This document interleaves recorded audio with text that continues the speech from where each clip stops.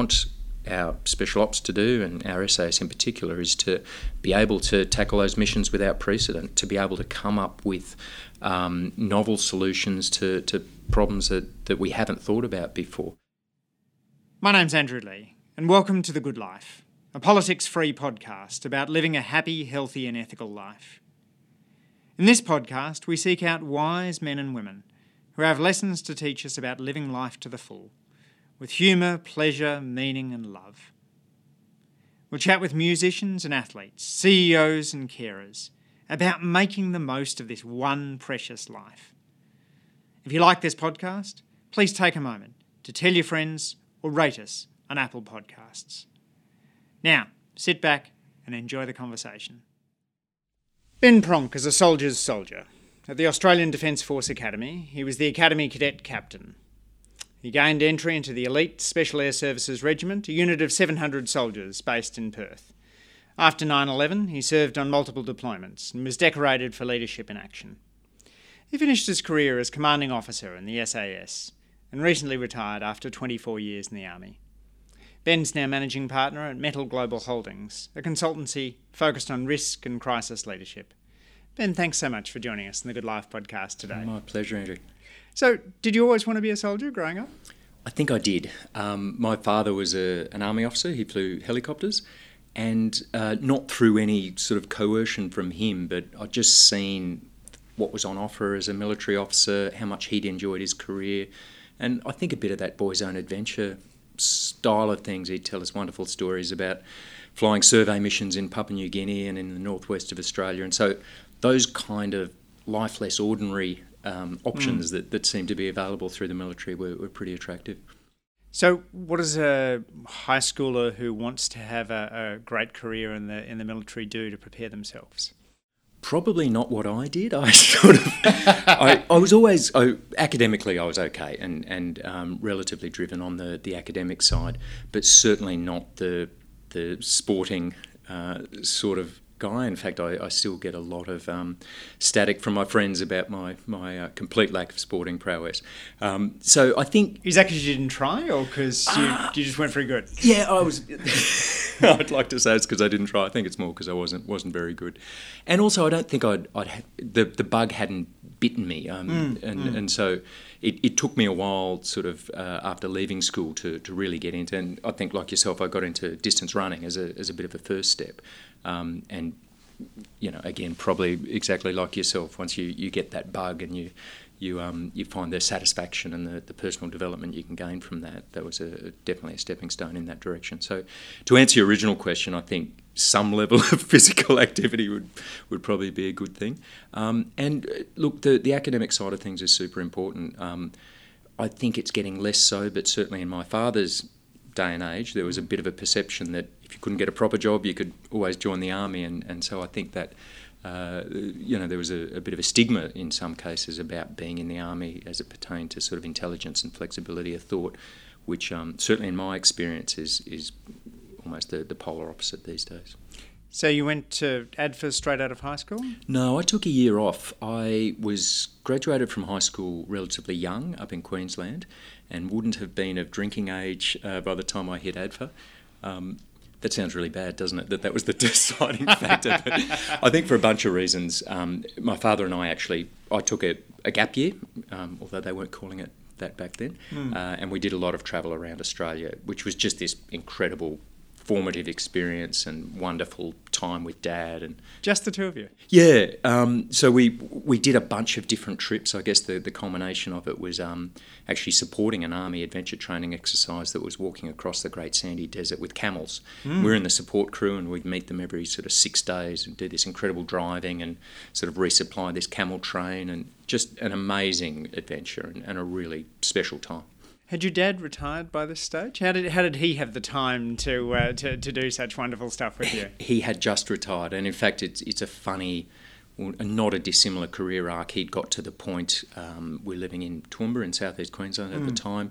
I'd just finished high school. My brother had a couple of years left, and they were about to post the family back to Canberra, and it was that real sort of family or job decision point for him. And so he'd just retired at that point. So it was a nice little bookend, I guess, to his Yeah. military career and to my school years.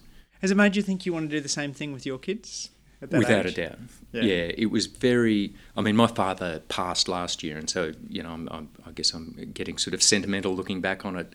But it was a very special time. And, all these sort of transition from boyhood to manhood type thing, it was a very formative year, and I'm very glad I'd done that prior to joining the Army. I think at that point I'd been sort of a schoolboy, and then having that year, I think I was in a much better position to go into the Army and into the Defence Force Academy.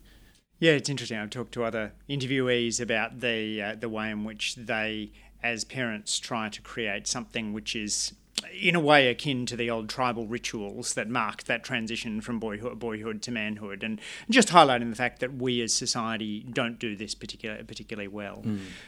So what were your impressions of ADFA when you got there? Look, I loved it, and I still am an enormous advocate of ADFA as an institution. It gets periodically bad press for a whole bunch of different things, but particularly in our day, it was tri-service, everyone was mixed together, both genders, 3 services, the 3-year levels were all put together into a divisional structure. And so it was a wonderful networking, if nothing else, opportunity. And when you look at sort of like militaries across the world, not many of them do that. And certainly as I progressed through my career, I reckon it was first decade, I couldn't get on a Navy vessel or an aircraft without knowing someone on board, which was just fantastic.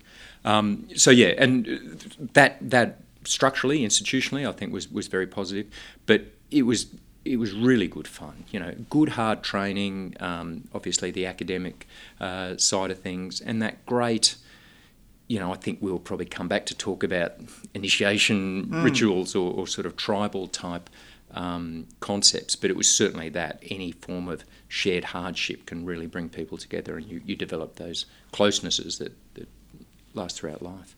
You said you weren't that sporty at school. Did you find that initial training at ADFA pretty tough? I'd had a bit of a sort of metamorphosis in that year off. I'd recognised that, things have just got real. I'm about to join the Army, and I probably needed to be in better shape, and so had quit my nascent smoking habit and started running, and to the point where I found myself actually as one of the fitter individuals at ADFA. So the fitness was pretty good. My coordination to this day remains pretty embarrassing, and unfortunately I think I've passed that on to my kids as well at some point. My wife's extremely sporty. She sort of played basketball for the state and stuff, and she despairs at some of my genes coming out in our children. So, how do you become the Academy Cadet Captain, which is, I guess the sort of the equivalent of the head prefect of ADFA? Exactly, as my wife says, the hall monitor. Look, it was a combination of what they called officer qualities and your academic results, and so. Look, it was by being a bit of a goody two-shoes. Again, I look back and wonder if I shouldn't have enjoyed some of the more traditional university pursuits a bit more. But look, I was very focused at that point, and I guess to an extent have remained that way throughout my life, but was really wanted to achieve in both the military and the academic side of things. And so, I did sort of buckle down and sort of pursue those goals. At what stage did you then go on to apply for the SAS? Yeah. It was a funny journey. I'd always had that as this, I guess, pedestal sort of idea. But I remember coming home from, I think, first year ADFA and saying to my dad, who was obviously spent his career in the military, I said, "Look, Dad, what's this SAS stuff all about? And what do you think about that?" And he said, "Mate, you don't want to do that." He said that these SAS guys, they're nutcases. He said, as you'll be going out to drink a beer on a Friday night, they'll be walking around with rocks in their pack, and it's the wrong sort of thing. And actually, life imitating art. About 5 years later, I distinctly remember in Laverack Barracks in Townsville, where I was training for selection on a Friday night. My mates driving past on their way out onto a pub, throwing beer cans at me, calling me a moron, and I thought, "Yep, Dad, you were right." But no, Dad's view was always very much, you've got two choices. You can either carry your house around on your back, or you can fly home to a five-star hotel. And he obviously chose the latter. But I'd always had a bit of an inkling. And then in our third year, the adjutant at the academy, who's actually now the Special Operations Commander, as the head prefect, the head hall monitor, I had a relatively close relationship with him. And so he was an ex-SAS guy and got a lot more understanding of it there, which really sowed the seeds. So as I understand it, there's two screens. There's an initial sort of physical and interview screen that takes out about a third of people, and then there's the 3-week selection course that takes out about 2/3 of those who start in it. Yep. The first sounds fairly straightforward, but that 21-day course, what's it like? What do people do? Because you've not only done it, you've run it. That's right, and it's really interesting seeing both sides of it when you're on it, particularly the first time, and particularly relatively naive as I was. I think people these days are a lot more sophisticated towards, what the process is designed to test and prepare themselves better. But when you're on it, you just seem to think things are coming at you in a very random and sort of barbaric order. But obviously, there's a lot more structure behind it. Look, as a candidate. It is what it says on the tin. It is designed to test your ability to continue functioning in very arduous, ambiguous circumstances, and it's very interesting for me looking back both as a candidate and as directing staff running it. Very little of it is actually about physicality. I mean, there is a base level of physicality which is required for the job. Certainly, the most arduous military thing I've ever done was in Afghanistan and not on the selection course, so it gets harder. And it does need to prove a base level. You need a certain level of fitness. Keep it concrete for us, Ben. What sort of things are people being asked to do? So it is heavy. So food and sleep deprivation is a base. So on a number of these activities within that selection course. How much sleep? Sort of none. A couple of hours sleep a night, no food, sort of for about a 5-day period, give or take, So really designed to simulate, to get you to a relatively low ebb. And it does a couple of things. So zero calories for 5 days? Yes. Okay. Yeah. Actually, I tell a lie. There is traditionally one meal in it, designed to be as unappetising as possible. It might be some form of genitalia and jelly or something like this, again, designed to sort of put you in a circumstance where, you need to prioritise caloric intake, and so you'll eat things that are unappealing. Yeah. But by and large, no food and a couple of hours sleep sort of periodically throughout a 24-hour period, and it really serves the function of just stripping you down to who you are as an individual. I mean, you get a lot of people who can put on a show or some kind of facade and sort of get through certain aspects of it, but it's very hard to keep that up when you're at that level. So that's one thing it does. And the second thing it does... What are people doing?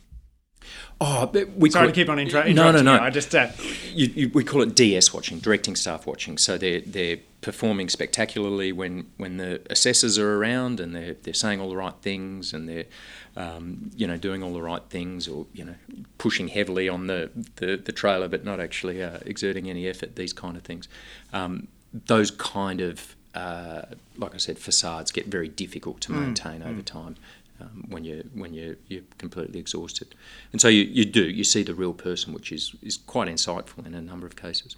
The other thing is you really see that mental drive, that ability to keep going, keep putting one foot in front of the other towards a goal when it seems hopeless or completely ambiguous. And in actual fact, that's what we're screening for. And in my opinion, if we could conduct that same screen without so much emphasis on the physical as the vector to do it, we'd have a really powerful tool, because there are a lot of people. We've recently opened selection up to both genders. I think we lose a lot of good people of both genders on the physical side of things that could otherwise be employed for that mental drive and that mental ability to keep continuing, functioning, thinking relatively clearly in those arduous situations, just because they haven't got that physicality. So I think I know we're constantly looking at ways of sort of finding those characteristics, but so far the physical one is the most powerful and most really cogent way that we found. So you mentioned the task before of pushing a trailer. What other sorts of tasks are comprising the days over this 3-week period? Again, that's the difference between the participant, the candidate, and the staff. As a candidate, you think it's just pure bastardisation. It is these patently impossible tasks. Carry these extremely heavy, awkward objects, down this ravine up to the other side. You sort of do that. 12 hours later, you finally get to the other side, and then they'll say, no, you've got the wrong parts. You need to take them back and replace them. Another one we had, which was in hindsight hilarious. We had to carry these live chickens in our pack. That was our food, and it was a scenario. We were led by this guide who was supposed to be an Indigenous leader, and he told us all that chickens are revered in his culture, and if you cause the chickens pain, then you will have to do physical punishment, sort of thing. And of course, these chickens are squawking. We're carrying stretchers in our packs, and the chickens are squawking. Every time the chicken squawked, we'd be doing burpees. And I remember, I think most of us got it, that this was just designed to be something difficult, and almost that stoic approach where you accept that you can't stop the chickens squawking. You just need to deal with what's in your power to control. And yet, I vividly remember one person he couldn't get it out of his head. If he could just stop the chickens squawking, then it'd all be rosy. And he was sort of in tears saying, "Look, stop banging the chicken." He sort of missed the point of what was in his own control. So it was things like that. And again, there'd always be the scenario would dictate that you needed to have someone on security, and then all of a sudden they'd say, now this person's injured, so you need to carry his pack, just to add the weights on top of it. And I remember at the time just thinking, this is just pure bastardisation. They're just trying to get people to drop out. But very amusingly, sort of 3 years later in Afghanistan, we had a situation, 5-man patrol on the border with Pakistan, did a night resupply, so carrying very heavy packs, 60-odd kilos worth of kit. And as we stepped off from the resupply, our signaller rolled his ankle and couldn't walk, couldn't get the helicopter back in, and so we had to help him carry his pack, have people out looking for bag. It was like this bastardised selection stand, except for real. And I remember at that point very clearly thinking there's method behind the madness in terms of what they're assessing for. And the dropout process, is that do people get told that they're out, or is it mostly just self-selection out where people put their hand up and say, I can't take any more? Yeah, mostly self-selection. There's a few formal gates, there's a couple of physical tests, and there's a couple of periods where we will formally have gates, and if people just aren't displaying the characteristics that are required, then they'll be told they're off. However, it's the vast majority of it is people WOR, withdraw on own request. And in fact, I remember you get issued a slip. You've got to sign this slip to say I want to withdraw, and it's a bit formalised. It's not the Navy SEALs in Coronado in the US. They have a bell. It's quite a famous thing. They ring the bell and they're out. It's not quite as formalised as that, but you have to actually go through a process. And I remember as soon as I got the slip, I tore it up and sort of discreetly burnt it at one stage. So I figured that might act as an insulation. I'd have to go through the embarrassment of asking for a slip before I could sign it. Like the reverse of burning a draft card. It's great. Yeah, exactly. I'm here to stay. And so, in some sense, you're selecting for pain threshold, but also, as you say, those sort of stoic qualities as well. Did you feel that you gained something from that selection process? Without a doubt. Okay. And I'd be interested, because I never have heard of anyone saying that they didn't learn about themselves throughout that. Again, it's that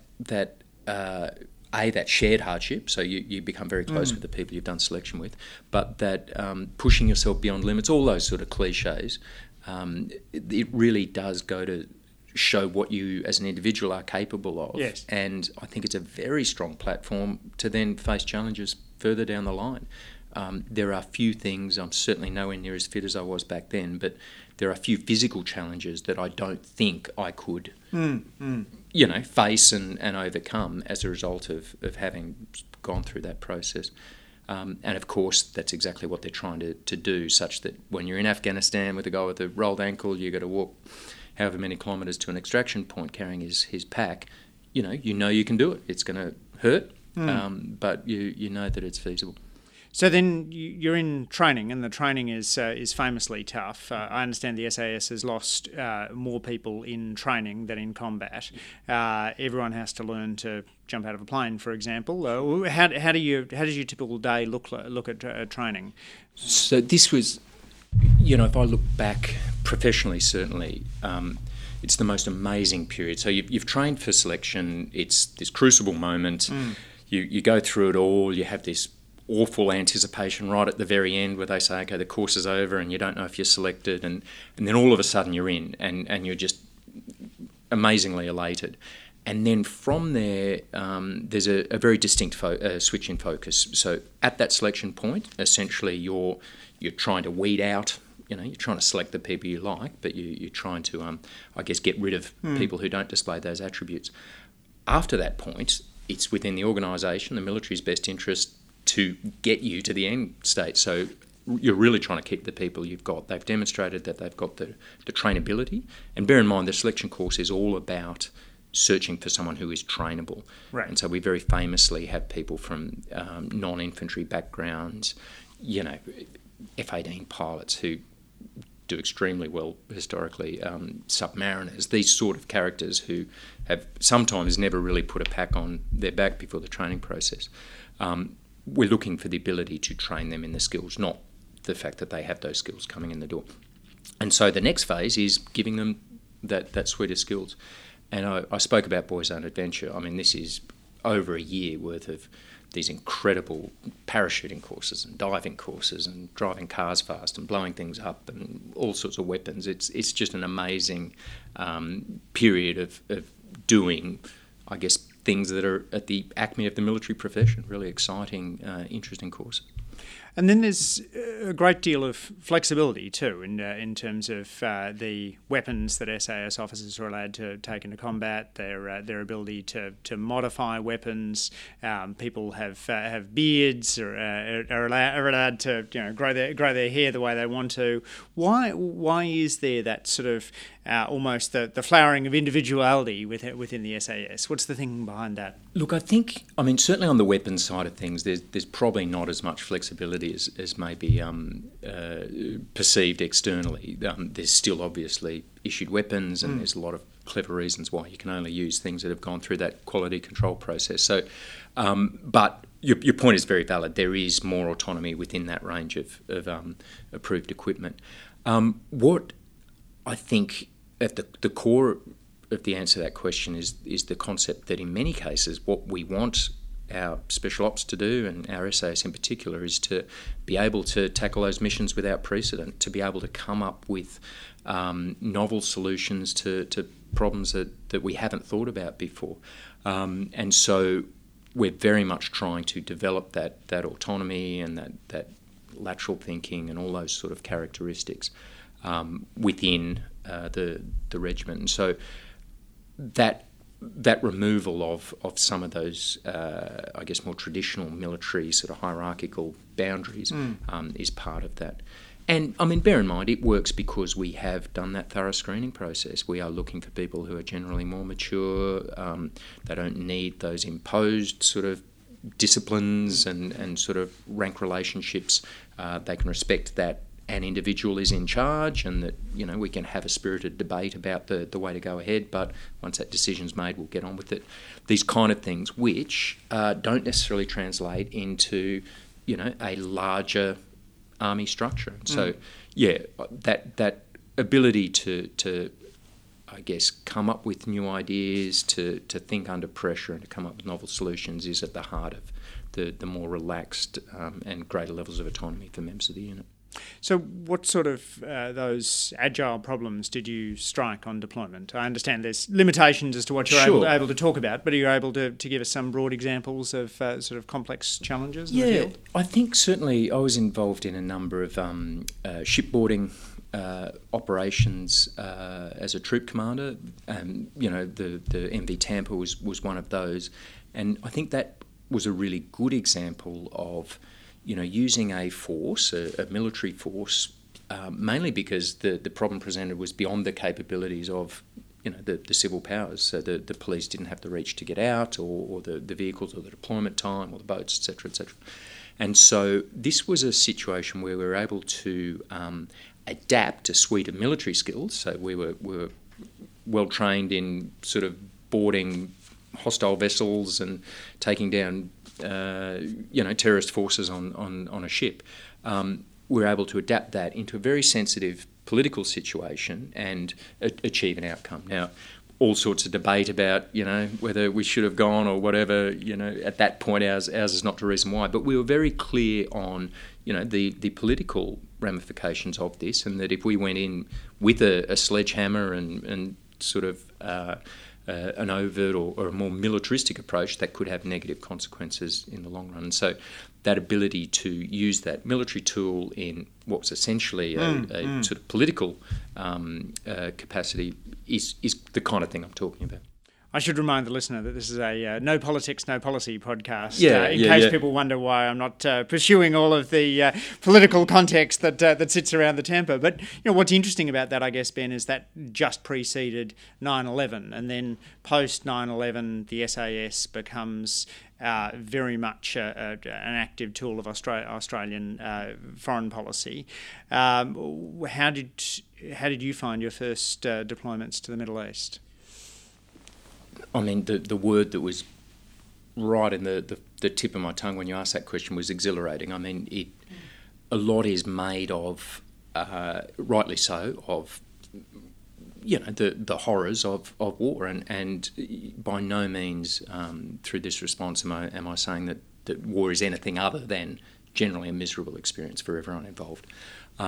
However, there is still some kind of, I guess, professional satisfaction in terms of being used for what you've trained for, and so that sort of level of excitement, I guess, is a fairly common reaction across the board for people deploying for the first time, and being able to use, I guess, put into practice the training that you've spent, in some cases, a lifetime leading towards.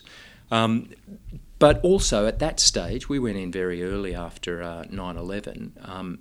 There was still a very clear, in my mind, link between the transnational terrorism, the sort of AQ training camps that had spawned 9/11, and what we were doing in Afghanistan. And so I think there was a very clear requirement down at the military level. Obviously, as things evolved, I think that probably became more and more opaque. But at the time it was I think a sort of justified mission, and as I said, professionally, quite an exciting one. And you would have been working quite closely with the UK SAS and American Special Forces. What marks the Australian SAS out from the regiment and the Green Berets? We certainly, that is quite correct. We have worked very, very closely with those organisations since that time, and I'm extremely proud to say that I consider our soldiers of equal calibre in terms of an individual level. What I think you just can't replicate is the kind of scale of particularly the US approach to special operations, and so all the sort of enablers, the technical enablers, the equipment, the assets, the manpower that really drive the special operations. We sort of don't have that same sort of scale. We've certainly got the capability at an individual level, but not all of the machinations behind it. So I think there's some level of commonality, and I reckon there's probably a PhD in there somewhere that people who go through these processes, you tend to get a similar sort of person, and there's that shared bond, even though you haven't been through the same course. You share a sort of same sort of tribe, and so we had very fond and close relationships, and like I said, pound for pound, I think certainly a comparable level with our British and American counterparts. What do each of those forces do better than us? I mean, you talked about the American sort of access to equipment in particular. Yeah. What is it that you look to the British to inform the Australian SAS on? I think in many cases the big differences are how their governments choose to use the military. Obviously, US foreign policy has a very different slant on the use of military force, and I think the British still, from the days of empire, still view their military as a probably a more active tool of foreign policy than Australia would. And so it was interesting to compare and contrast the kind of approaches that the US and UK militaries were getting directed to take. And so, that was quite instructive. As I mentioned before, I think particularly the US, their integration of intelligence and developing, particularly in the height of sort of Iraq, that kind of period, developing target packs from multiple sources of information and different sort of means, was very mature and very sophisticated. The kind of stuff that Stanley McChrystal talks about in his Team of Teams book, that kind of multidisciplinary integration, I think is something we learnt a lot from. And to tell you the truth, I think has a lot of applications. I mean, there's a reason why that book's a bestseller in sort of business fields as well. It's got a lot of applications outside of the purely military or national security arenas. Yes, indeed. A bit like Sun Tzu sort of being perennially updated for business audiences. Yeah. How do you think about your leadership style in the field? I know one of your soldiers, Andrew Hastie, says that his the enduring story he has about you is that rather than leading from the back when the bullets were flying, you were somebody who people would look over to and see you right next to them. What is it about that you think about your leadership in action? I think one of the big things within the unit, one of the very interesting things about military leadership is you're often in a position where you're the leader, but you are the least experienced person in that organisation, particularly at the junior levels. If you think of a platoon commander, so a young, maybe 19, 20-year-old individual, straight out of Duntroon, you might have had 18 months of training, and then all of a sudden you're in charge of 30 Australian soldiers, some of whom have had, a full career. The platoon sergeant will have had a full career in the military. And so instantly that makes a very interesting dynamic where you need to be able to leverage off the skills and capabilities of the people below you, and you need to be very reliant on them, but you also need to have some ability to back your own decisions and to have the confidence to get up in front of those people and say, we're going to charge that machine gun nest and follow me. And so that kind of dynamic is, I think, a really good sort of formative one. And certainly within the regiment, as you come in as a young troop commander, you, again, are the least experienced person. The main difference is that in the regiment, people will remind you of that fact. But, again, the machine works very well. They recognise that you bring different skills and characteristics to the dynamic, and that it's their role as much as anything to help you along to make the right decisions for the organisation. So I was always very acutely aware of that and very much sought to use the expertise within the organisation. And I think looking back, the greatest challenge that I would find is making that decision. When do you sort of use the advice and when do you trust your own instinct? And that's constantly a sort of judgment battle going through. How important was being physically fit to this? Others have talked about you as being pretty hardcore, triathlete and CrossFit, and that being important in terms of somebody in their late 30s, early 40s garnering the respect of a more junior soldier in their 20s. I've got some pretty strong views on the importance of that. So to answer your question, yes, I think that is really important. I think two things as an army officer: if you can, demonstrate a level of physical fitness and look the part, and if you can string two words together in front of a group of people with some level of confidence, that can cover up for a lot of ineptitudes, and in my case has very much covered up for a lot of ineptitudes. And on reflecting about that, I do a little bit of work with the AGSM, teaching a leadership subject there. And I talk about this theatre of leadership, and it's not to say that you need to be fake or pretend you're someone you're not, but it is to say that there is an element of perspective in leadership. And so while not everyone's going to be that sort of 6 foot follow me men type character of a leader, you do at times, particularly in high pressure times, need to be someone that people can look to with some level of confidence that you know how to get the organisation out of that problem.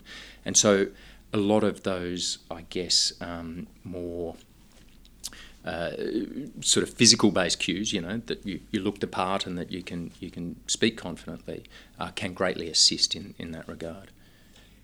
How did you find the interpersonal challenges? Because a lot of your work isn't firing guns; it's having endless cups of chai tea with village elders, right? That must have been a massive shift from a lot of how your basic training is setting you up. To an extent, however. And this is another one of those, I think, misperceptions about life in the military. I think, and certainly had reflected back to me, that a lot of people think, it must be so easy in the military. You just give an order and it happens.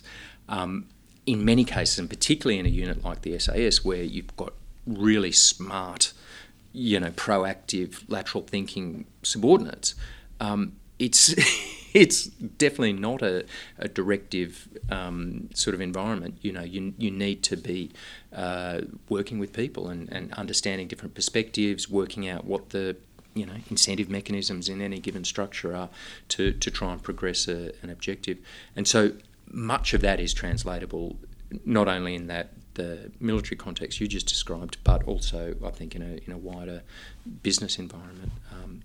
I think we're pretty well prepared for that, and particularly I spoke about that team of teams thing before. When you are working with interagency partners and diplomats and police and Indigenous partners and all that sort of stuff, you very quickly become attuned to working with a whole bunch of different stakeholders with different agendas and trying to balance those in terms of achieving what you need to.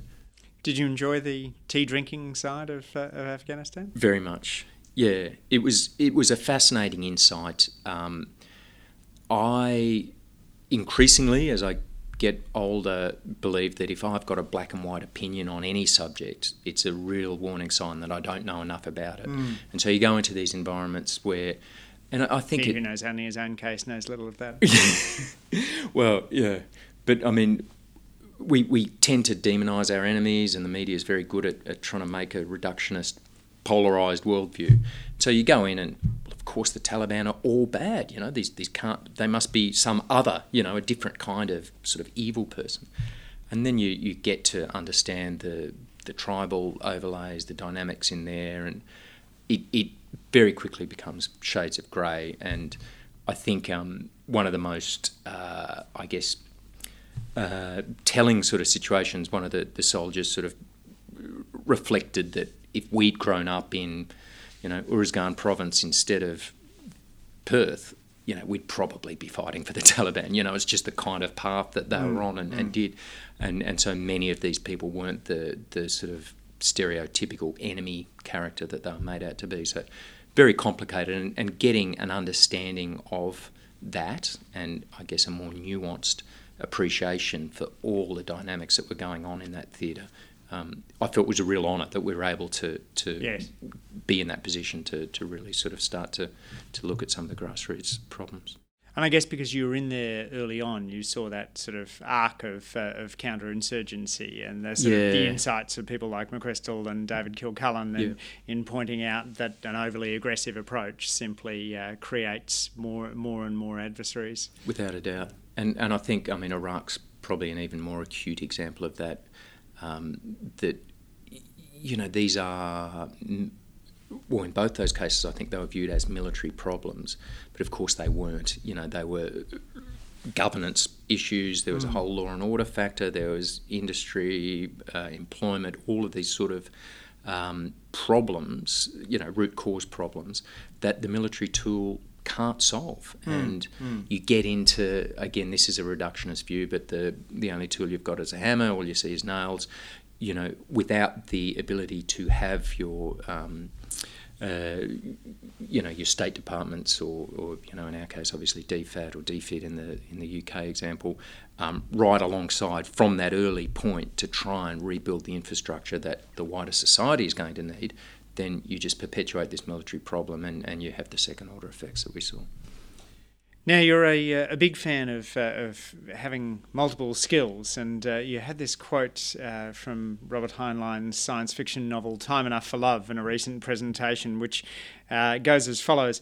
A human being should be able to change a diaper, plan an invasion, butcher a hog, con a ship, design a building, write a sonnet, balance accounts, build a wall, set a bone, comfort the dying, take orders, give orders, cooperate, act alone, solve equations, analyse a new problem, pitch manure, program a computer, cook a tasty meal, fight efficiently, die gallantly. Specialisation is for insects. It's about the most anti-economics quote I can ever imagine, given that my discipline is one that lauds specialisation. What do you like about it?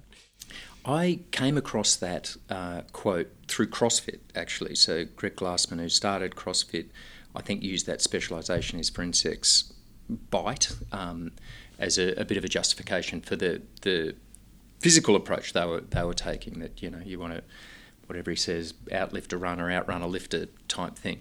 And then I think that's a wonderful sort of synopsis of what it means to be a human being and what we should aspire to. And certainly from my perspective, I spoke about this team of teams concept, and we were just talking about the military tool trying to do other things. I like that idea of having the exposure to a whole bunch of different ideas and even just a base level understanding of the different requirements of a wide spectrum of vocations. I think it makes you a richer human being, but I also think it makes you fundamentally better at your job. And in fact, Charlie Munger, the Warren Buffett's right-hand man at Berkshire Hathaway, talks about having a lattice work of models, which is a very similar sort of concept. That he talks about getting these big ideas from big disciplines. So you understand a bit of psychology and you understand a bit of medicine, a bit of economics and a bit of what the military does and a bit of how government works. And that kind of lattice work gives you a much richer worldview, and it provides a better and more sophisticated lens through which to look at a problem. It sort of guards against that, the only tool I've got's a hammer, maybe this isn't a military problem, maybe this is a, primary care medical problem or something. So I like that idea. And look, I love the sort of Renaissance person concept. I mean, none of these individuals were one-trick ponies. You've got the poster boy Leonardo da Vinci sort of painting and sculpting and inventing and drawing and coding and all sorts of things. Yeah, which even from my please do not think I'm comparing myself to Da Vinci or even putting myself up as a Renaissance individual, but having pursuits outside of your primary vocation I think is a very healthy thing. So you're in this interesting position, being in your mid-40s and now having finished a career. What are the other lattices, to use Charlie Munger's term, that you're looking to acquire over coming decades? Look, I am very much enjoying the business aspect of what I'm doing at the moment. So I'm extremely relieved, because it probably means we can keep paying the mortgage, but I'm extremely relieved that a lot of the military skills are very transferable, and I think we are offering, through our consultancy, different ways of looking at things, maybe another different layer in the lattice work to a lot of businesses. So that's good. But one of the things that I'd never done in any great depth is sort of that business, the hard-nosed sort of profit loss statements type work, and this is a wonderful new challenge as part of this new business. Look, I've also over the last 5 years really got into painting as well, which again is that sort of something outside of that primary occupation, and have been really enjoying that and want to keep pursuing that throughout the remainder of my years. So yeah, those kind of things. I think always having that next challenge is pretty healthy. Did you get to know Ben Quilty when he was over in Afghanistan? I didn't, no. In fact, his cousin, Andy Quilty, is an artist out of Rockingham who I've had quite a bit to do with. He worked as part of a military arts program, so he's donated very generously his time, taught a number of classes, and I got to know him through that, and just a spectacular guy, real champion, yeah. Ben, what advice would you give to your teenage self? Look, I would tell myself to lighten up a little bit. I think I was very serious as a teenager, and I mentioned before at ADFA, my probably one regret is not pursuing some of the traditional university pursuits as much as I should have. But I would certainly seek to a bit earlier. I sort of explained a bit earlier the idea of benchmarking, small little accomplishments as stepping stones towards other things. I would have started that process a little earlier. So the physical side of things, I as we mentioned before, I would have done that a bit earlier.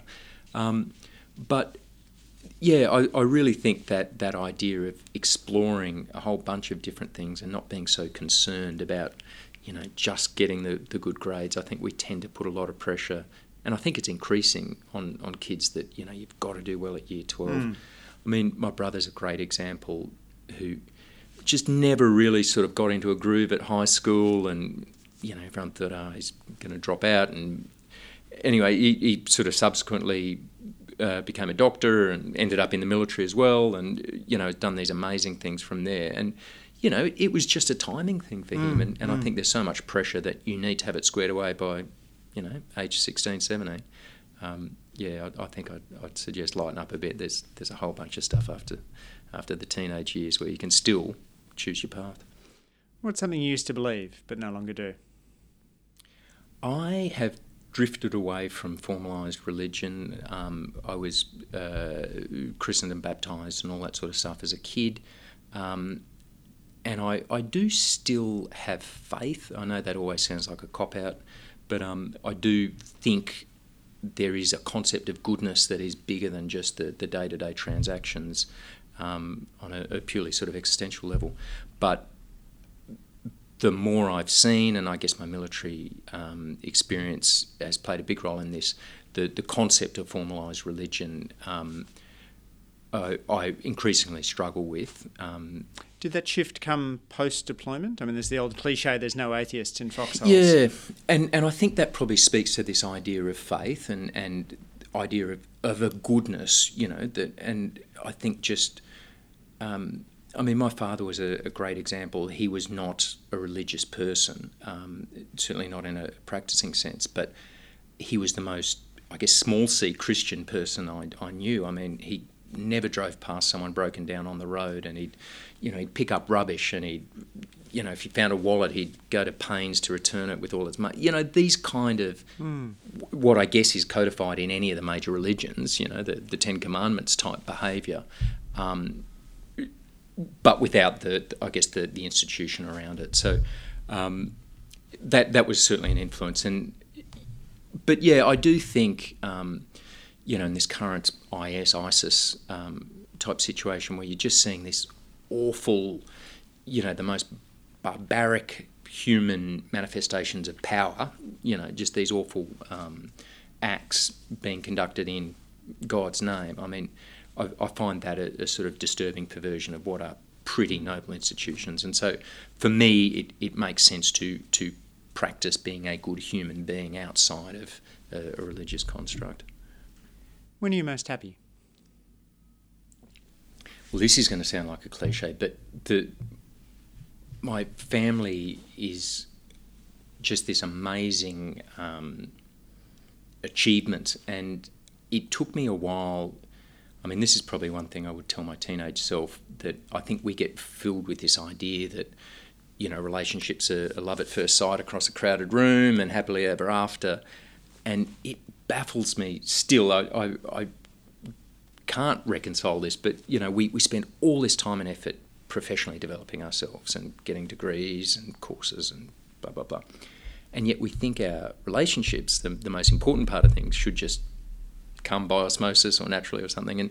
And so this idea that the family side of things, my relationship with my wife, my kids, it's this constant, it's just messy, there's things going everywhere, and it's not like it is in the romantic comedies and that sort of stuff. But it's just so wonderful, and so just those little vignettes that you have, we were walking down the beach yesterday, and just little snapshots like that aren't ends in themselves, but when you reflect, they're the things that I think make you happy. And a big part of this career change for me has been looking at, well, what is my definition of success or happiness? What do I want to be when I grow up? And I think I'd always just thought, well, it means that next rung on the ladder or a bigger paycheck or, the next rank and status and all that sort of stuff. And I think probably happiness is probably closer to those little vignettes, and if you can string as many of those together as you can, you're probably doing all right. What's the most important thing you do to stay mentally and physically healthy? Without a doubt, some level of physical activity, and we've just finished building a house, and we built a little gym at the back of our garage, and so my wife and I will train in there in the morning, and that is just a wonderful time that we spend together. And it's a great, obviously the physical side of things, I think that is crucial, some level of physical exercise. I think it just enriches life in sort of a whole bunch of different ways. Do you do weights or cardio? Mainly weights. I need to get back into cardio. In fact, I want to get back into running. I mean, you're a distance runner. Yeah, marathon runner. Yeah. So I'd done a number of marathons way back when and loved that. I think the romance of it, the loneliness of a long distance runner, all that sort of stuff. And I'd love to get back into that, and I think will at some point. But yeah, for the time being, we do sort of weights and CrossFit-y style stuff in the gym. Yeah. Do you have any guilty pleasures? Yeah, I do. I've got terrible taste. Well, yeah, terrible taste in both music and movies. So I mentioned rom-coms before. I've watched the occasional rom-com and sort of don't mind them. And in fact, I do remember. So my playlist on my iPhone is embarrassing. And I remember accidentally, we were on deployment up in Timor at one stage, and we had this combined sort of bush gym. And so there were these enormous commandos in there and a bunch of guys from my troop. And there was no music, and so I plugged my iPod in, not thinking, and play. The first couple of songs were, respectable gym workout songs. And then I can't remember if it was Britney Spears or Christina Aguilera or, a real clanger came, and it just stopped the whole gym. And foolishly, I sort of went over to rectify it, but of course, in the process, it, owned up to it being my playlist. I didn't sort of quite live that down. So yeah, I reckon, pop music is probably pretty high on the list of guilty pleasures. And finally, Ben, which person or experience has most shaped your view of living an ethical life? I think my father, I mentioned before, it was quite, it was actually really surprising. So he died of lung cancer last year, and had smoked 2 packs a day for 50 years, so that's going to kind of catch up to you. And he'd been diagnosed about a year prior, but as it turned out, the end game came quite quickly. And so all throughout that year, he had been amazingly philosophical, and in hindsight had made his passing so much easier on us by choosing to reflect on, he'd say, you only ever promised 70, and, I got an extra 2 years on that, and he'd talk about how proud he was of us, and so he really filled that last year with very positive reflections.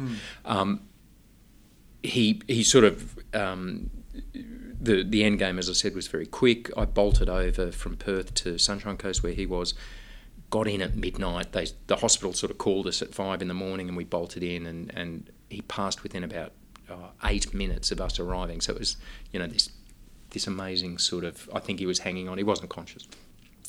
Anyway, we then had the funeral very shortly after that, and it was this amazingly cathartic and uplifting experience. People came from everywhere, and Dad, he had a good military career, but he was never chief of army or any of that sort of stuff. He'd always provided for us, but we were never rich. So those metrics he hadn't sort of risen to the top of industry or made $1 million. But people that didn't have to come to this funeral came and shared reflections on him as a good human being, and it sort of validated what my brother and I had always thought, that he was one of the good guys. And as I mentioned before, not traditionally sort of religious or any of those sort of things, but that concept of goodness that I spoke about before, I mean, he was probably up there in terms of being an ethical individual, and I definitely try and replicate those kind of characteristics. Well, Ben Pronk, soldier, athlete and leader, thank you very much for taking the time to share your insights on the Good Life podcast today. My pleasure. Thank you for having me. Thanks for listening to this week's episode of The Good Life. We love getting feedback, so please leave us a rating or a comment on Apple Podcasts, formerly known as iTunes. Next week, I'll be back with another inspiring guest to discuss living a happier, healthier and more ethical life.